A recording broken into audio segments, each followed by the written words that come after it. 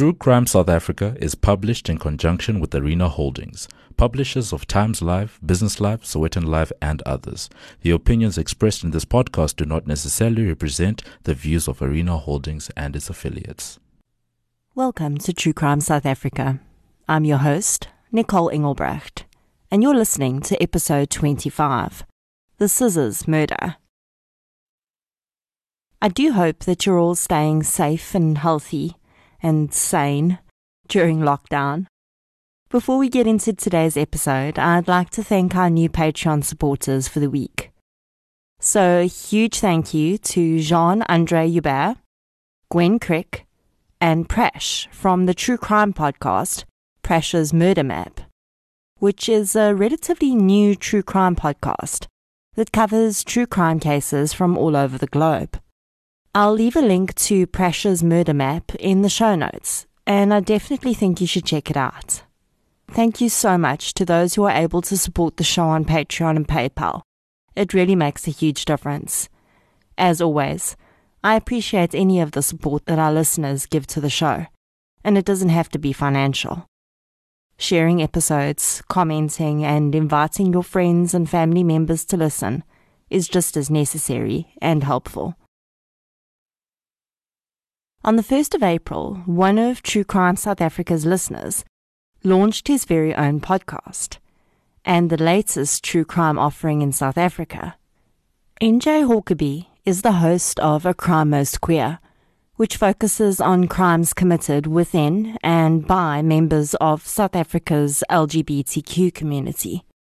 I personally think that this is not only an interesting segment of true crime with different dynamics at play, but there's also a huge number of LGBTQ victims who don't have a voice.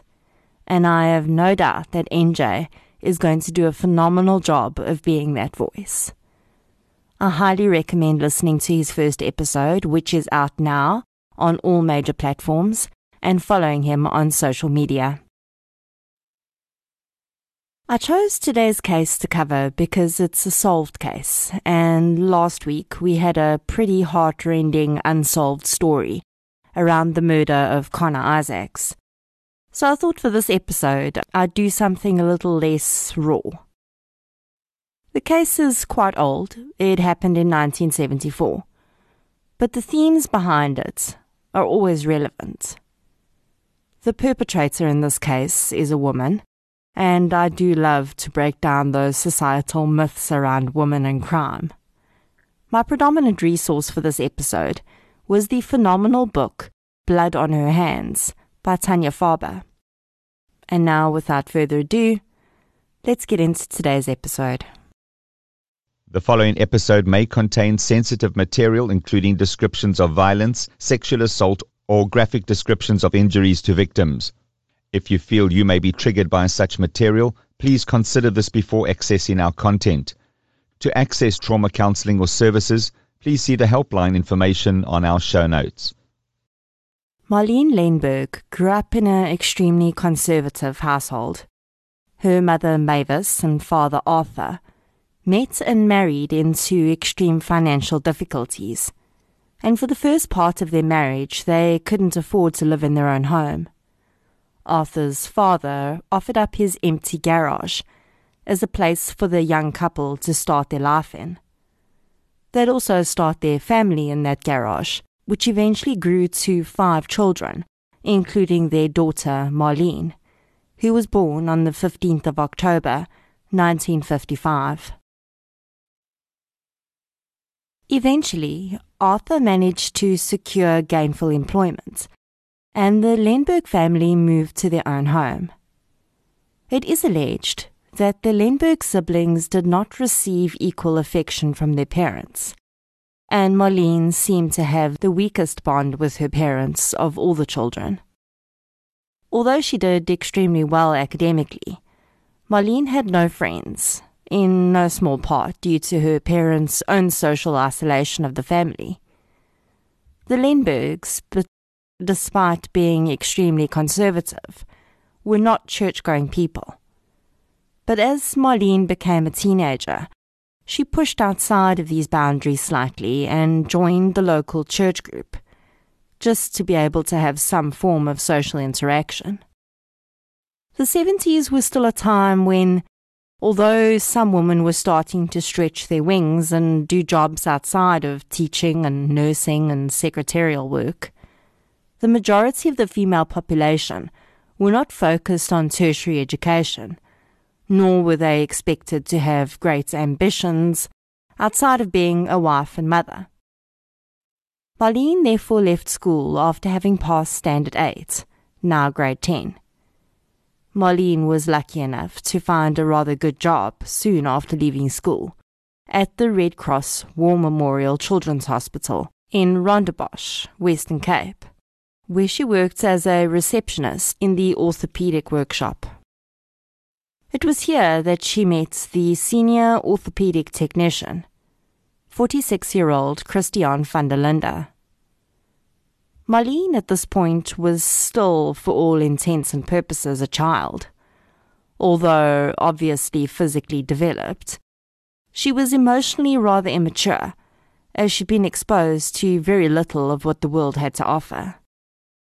Van der Linde was chief technician in the unit, not a doctor, but well-respected and an authoritarian. He was married with 3 children. Although Marlene would later say that her attraction to Christian had been instantaneous, the relationship between the two seems to have remained platonic for at least the first year of Marlene's employment there. The friendship between them was described as almost a father-daughter relationship, but a work function with other co-workers showed a dynamic between the two that was far from parental. Neither party has ever taken responsibility for having crossed the line first, but both knew better than to enter into a sexual relationship together. Morals and the sanctity of marriage, although from a skewed perspective perhaps, had been drummed into Marlene's head her entire life, and despite her immaturity, she was a smart girl. Christian was the adult in the situation, though, and not only was he 30 years her senior, but he was married and her boss. So really, he was committing a triad of offences. Regardless, the pair did cross the line and started having an affair when Marlene was 17. The pair would have liaisons both during the workday and after hours, and it's alleged that their 2 favourite locations were Paarden-Eiland Industrial Area and Rondebosch Commons, which is little more than an open piece of land with views of Table Mountain. The spots are quite odd, and I'm pretty sure that Christian could have splashed out for a seedy hotel room somewhere, but perhaps the public nature of the area was the attraction. Christian would later claim that his willpower was all but demolished by the young, attractive, intelligent girl. And although it's unknown whether he led Marlene to believe that there was anything more to their affair than just physical interaction, the young girl did seem to think that this was the start of a long-term relationship, and that Christian was going to leave his wife for her. Christian would later claim that he'd always told Marlene that the relationship between them was never going to be more than an affair, as the age gap was far too big for them to be life partners together. He also allegedly told her that his children would always be his priority, and he would not break up his family for her. Despite this, Marlene was obsessed with him. Christian, it seemed, had started to become concerned. Someone had been making anonymous calls to his house, telling his wife that he was having an affair. It was quite likely that someone at the hospital had seen them together. But I wonder now if that anonymous caller wasn't actually Marlene herself trying to get Christian's wife to leave him. If it was her, that backfired on her terribly, as Christian told her that he wanted to break off their relationship. In July of 1974, Marlene made another attempt to force Christian's hand. She told him that she was going to be leaving Cape Town. That attempt didn't work either, as Christian simply shrugged his shoulders and didn't leave his wife. Despite this back and forth between the two, they continued with their affair. In September 1974, Marlene made contact with Christian's wife, Susanna. She phoned her at the house and told the woman that she and Christian were very much in love and that they were seeing each other every night. Susanna didn't reply. She put the phone down in Marlene's ear. Next up on Marlene's plan of action was a face-to-face meeting with Susanna. She agreed to meet the girl in Bellville in October that year, close to the van der Linde home. Marlene would later allege that Susanna had refused to divorce Christian, but said that she would allow the affair to continue. This was not to Marlene's liking, though. She wanted to be Christian's wife, not his permanent mistress. After all, what future could she have with a married man? It is at this time that murder crept into the picture. If she couldn't get rid of Susanna by divorce, then she would have to permanently remove her. 33-year-old Martinus Shuhu was a patient of Christian's. Marlene had met the man when he had come to the hospital to have his prosthetic leg fitted after having lost his leg in a car accident. Martinus was clearly downtrodden. His clothes were threadbare, and the man could barely write his name on the form that Marlene thrust into his hands when he arrived for the appointment. She'd seen in Martinus, though, exactly what she needed. Someone who just might be desperate enough to do her dirty work for her. Marlene seemed to revel in the sneaky planning she came up with next, and did some digging into Martinus's activities. She found out that he lived in Retreat and spent a lot of time at a pawn shop there. She left a note for him with one of the employees of the shop. The note indicated that he should contact her if he wanted to earn some, quote, good money, end quote. The note did the trick, and very soon Martinus appeared at Marlene's place of work. She slipped a bit of money into his hand and told him to meet her at Rondebosch Town Hall that evening. The meeting took place, and Marlene gave Martinus a bottle of gin and a radio before telling him that she wanted him to kill someone. Martinus was allegedly shocked and told Marlene that he would be hung if he were caught. Keep in mind that the death sentence was still in place in South Africa at this time. Marlene had chosen Martinus for his desperation, but she should have perhaps also considered that this rather meek-mannered man was not really cut out to be a hitman. He had once been caught with a dangerous weapon in his possession, but other than that, he had no record to speak of. Unfortunately for Marlene, Martinus did seem to have a conscience, because the day after this, he arrived at the van der Linde home, fully intending to warn Susanna that she was in danger. She'd opened the door when he knocked, but as this well-to-do woman stood before him, he lost his nerve and instead pretended to be begging for money. Susanna declined and closed the door on him. A week later, Marlene again tried to convince Martinus to kill Susanna, but unbeknownst to her, he'd already looked the intended victim in the eyes, which made it even more difficult to contemplate killing her. Marlene tried to entice her would-be hitman with the promise that she would push the manufacture of his prosthetic leg to the front of the queue.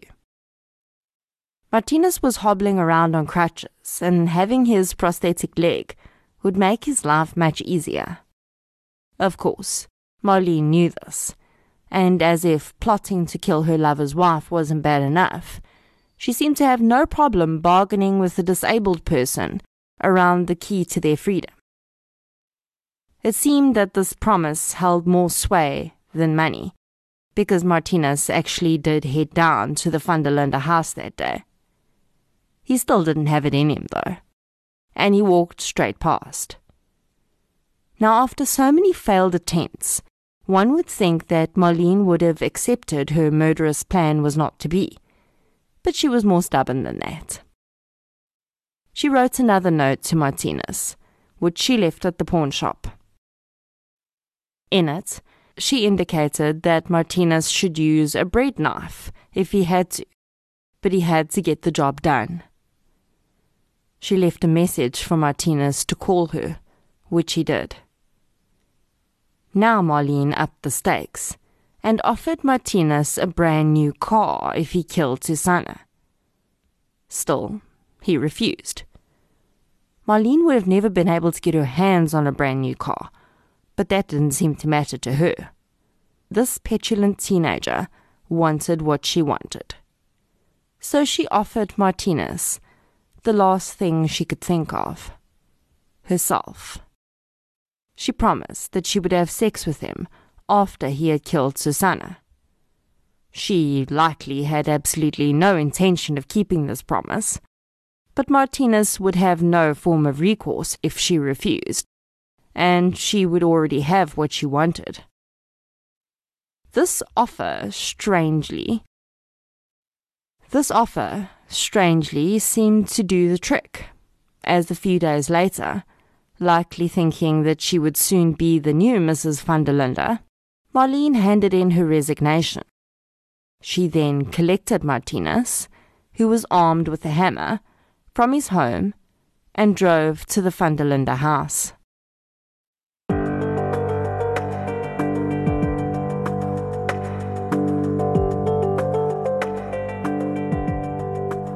Martinez got out of the car and headed towards the door. Susanna Van der Linde, however, spotted him through the window before he made it to the door, and recognized him as the man who'd been hanging around the street. She called the police. This, of course, was apartheid South Africa, and all it took was for a coloured man to be in a white neighbourhood to create suspicion. The police arrived promptly and picked Martinez up. He was beaten mercilessly by the police that day and dumped back in retreat. Marlene decided that he was clearly not the right man for the job. She'd moved out of her parents' home by this time and into a boarding house, and she became aware that one of her fellow boarders owned a gun. She asked the young engineering student, Robert Newman, if she could borrow his gun. He said no. She then, quite openly, asked him if he would consider killing someone for her. He declined that request too. A few days later, his gun went missing. Despite Marlene's alleged intelligence, she seemed to be getting a little bit sloppy. On the 4th of November, Marlene pulled up to Martinez's house. She told him that she was leaving Cape Town for Johannesburg and wanted to say goodbye to Christian. She asked him to accompany her. Martinez agreed, and as they drove, he soon figured out that this was no tame trip for farewells. Marlene pulled the stolen gun out of its hiding place and told Martinez that she expected him to kill Susanna with it. They pulled up outside the Van der Linde residence at about 9 a.m. It was a weekday, and only Susanna was in the house. She was clearing away the breakfast dishes. The account of the events that followed differ, depending on who was telling the story. Marlene would claim that she had rung the doorbell and then left Martinez standing on the doorstep with the gun in hand. She'd jumped back into her car and sped away. She knew nothing of what happened after that, she claimed. Martinez, however, would tell a different story. He says that Marlene did ring the doorbell, but she didn't run away.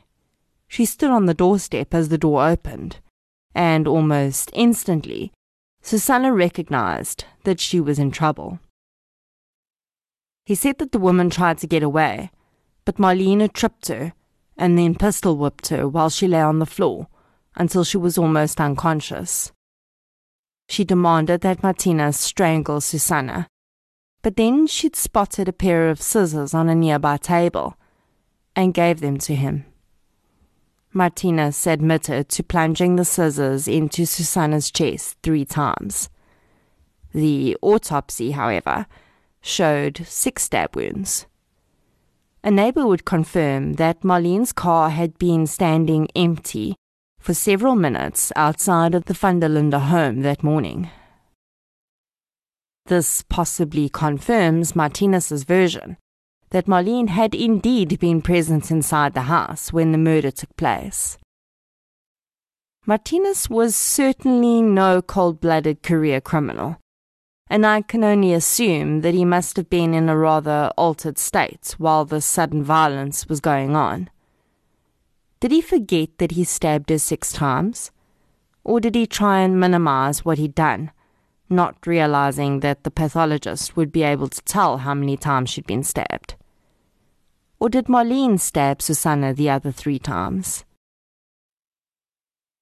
Marlene did something very strange after the murder, and while they were still in the house. Martinez claims that she grabbed a gas gun, which held a pellet filled with green dye, and she shot him with it.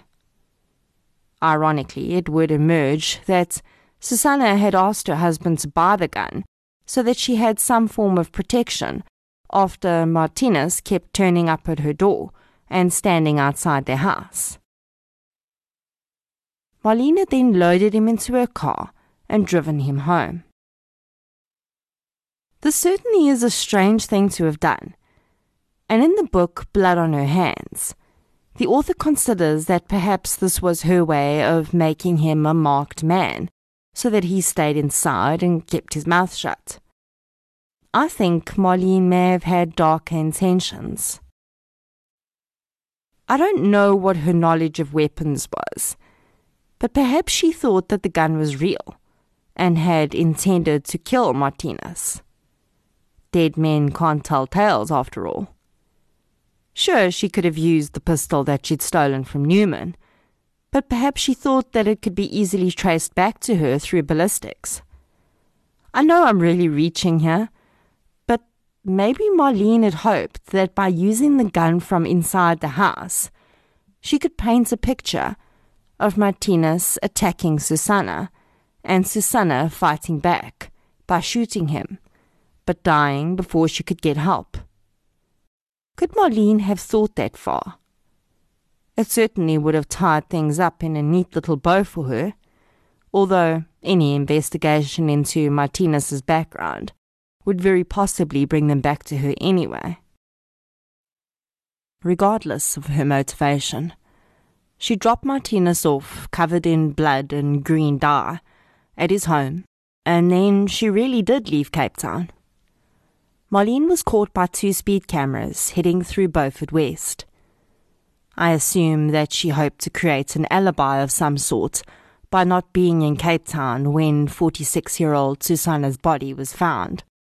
Or perhaps this was her way of making sure that, after everything died down, she could ride back into Cape Town and comfort Christian. Christian had been unable to get hold of Susanna that morning, and he was becoming concerned, so he called his daughter and asked her to check on her mother during her lunch break. When the girl's knocks on the door of her home raised no response, she looked through the window and spotted the grisly sight of her murdered mother on the floor. Not surprisingly, the disabled man who'd been seen in the area so many times was the prime suspect. But for at least a week after the murder, Martinez was nowhere to be found.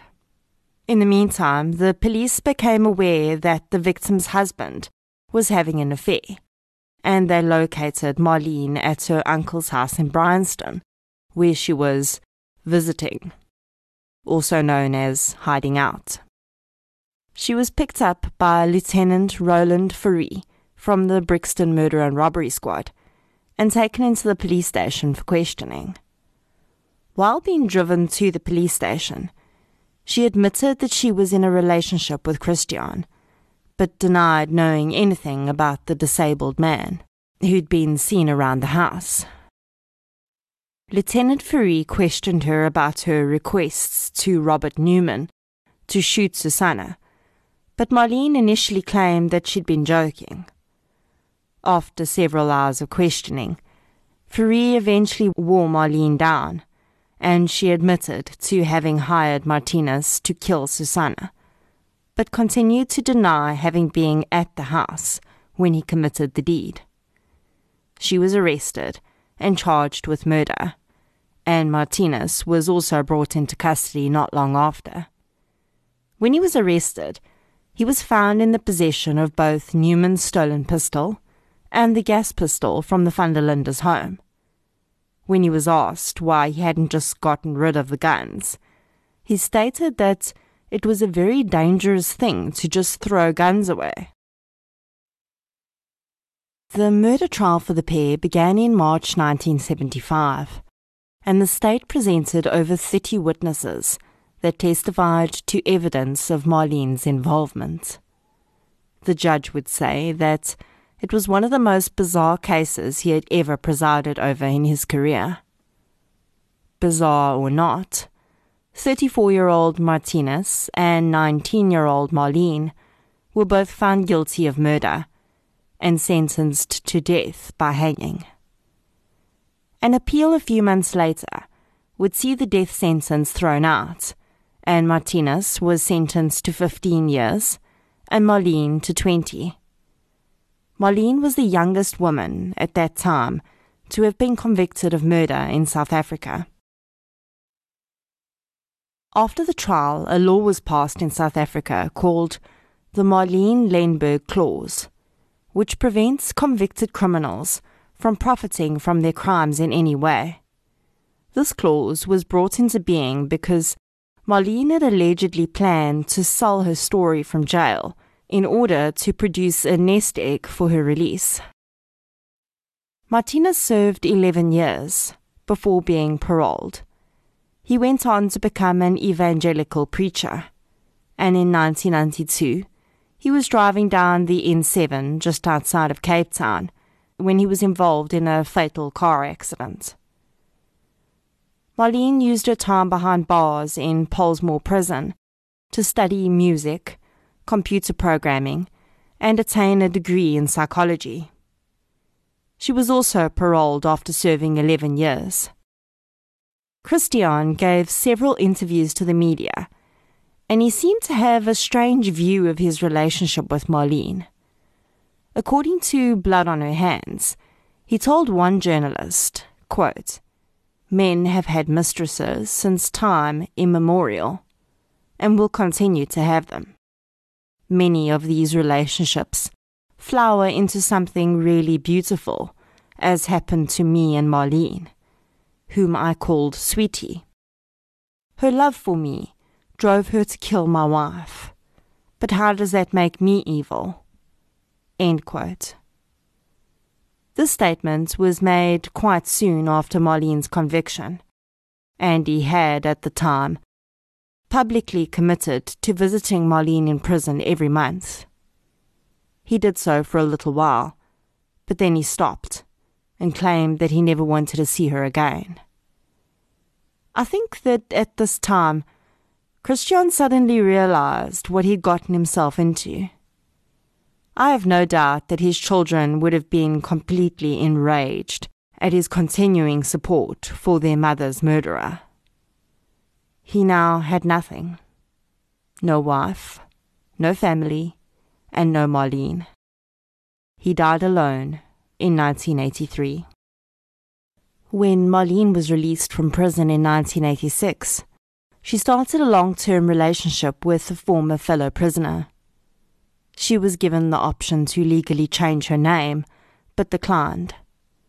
She would go on to open a beauty salon and a modelling school, and lived a seemingly normal, albeit apparently lonely, life of glamour. As she aged, however, she developed osteoporosis, and at the age of 59, she was diagnosed with breast cancer. In 2015, just 8 days before her 60th birthday, Marlene Lenberg committed suicide.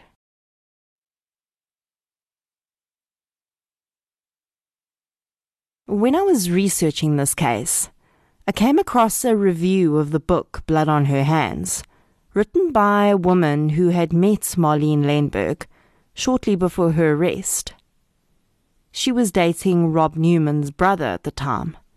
Rob Newman, of course, was the young boarder that Marlene had approached to kill Susanna.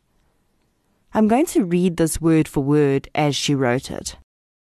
Quote, "One late afternoon in 1974, when I was 22, I went with my boyfriend to visit his brother Rob in the boarding house where he lived, behind St. Paul's Church in Rondebosch.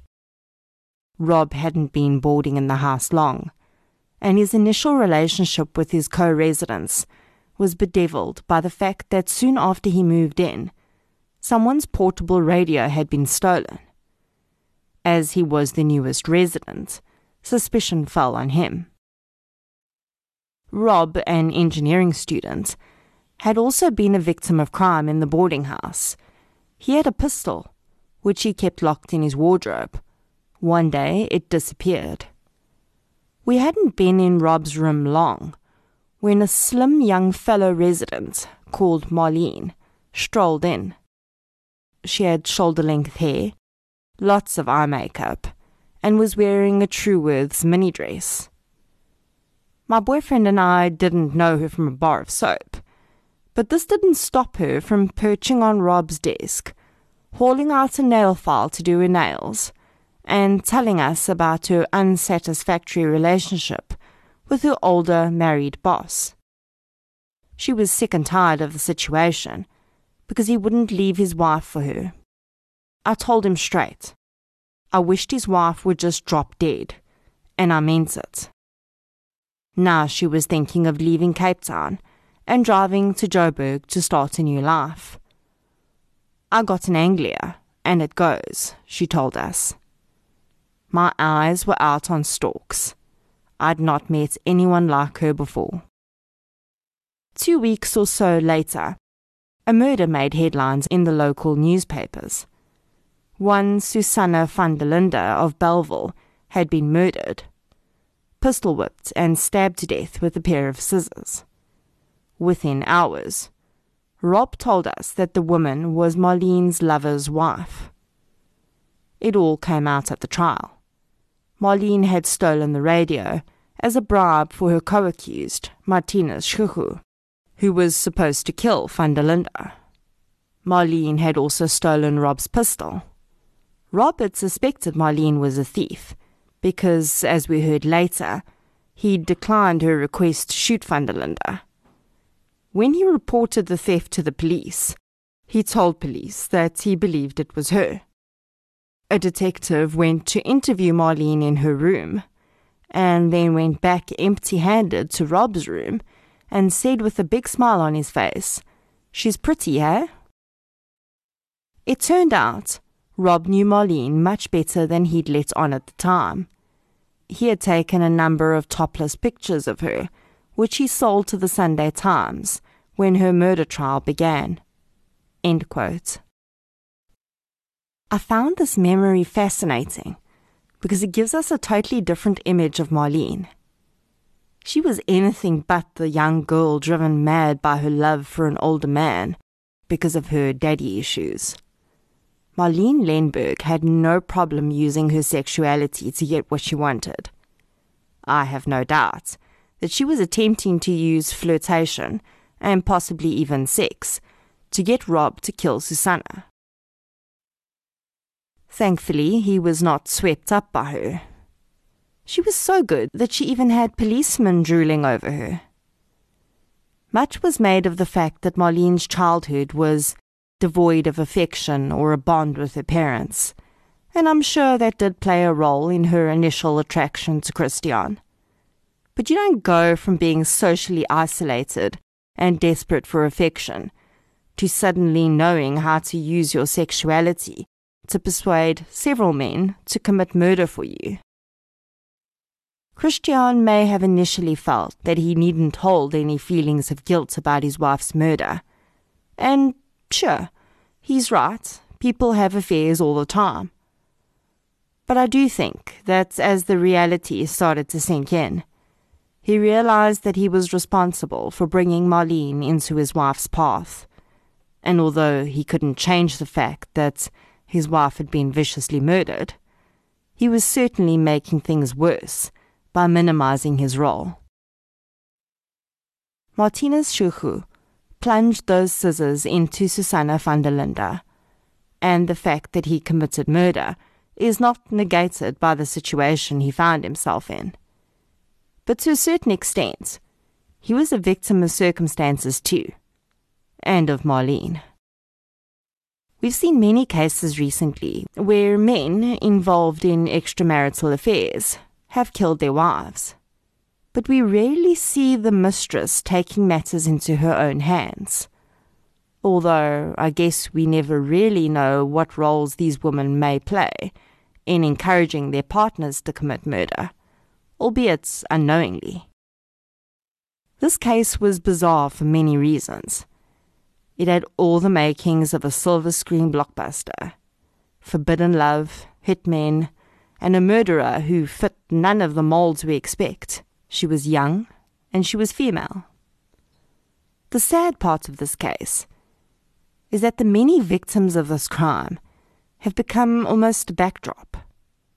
Susanna van der Linde was 46 years old, and the mother of 3 children. She had recently found out that her husband was having an affair with a woman the same age as her own children. To spare her children the devastation of a divorce, she put up with the pain of knowing that her husband was conducting a relationship with another woman. And then when even that sacrifice wasn't good enough, her life was taken so that Marlene could get what she wanted. Marlene Lenberg never showed any remorse for the act that took a mother away from 3 children. While she studied and received degrees in prison on the taxpayer's buck, they had to have graduations, weddings, moments of sadness, and a lifetime of events without their mother, and thanks to his own selfish actions after the fact, without their father too. I don't know where the van der Linde children are today, but I do hope that they have had full and happy lives. I'm sure that the devastating loss of their mother has tinged everything that has ever happened to them from that day. But I hope that despite this, they may have managed to build strong and fulfilling relationships. Marlene died alone, but she still had a chance at life. What she did with that life, I don't know. She had a Facebook page that was last updated in 2012, 3 years before her death. She had 3 Facebook friends. The only photograph of her was one that Gallo Images had claimed rights to, and was taken just after her release from prison. And I guess that's where she will always remain in history. Forever an 18-year-old murderous mistress.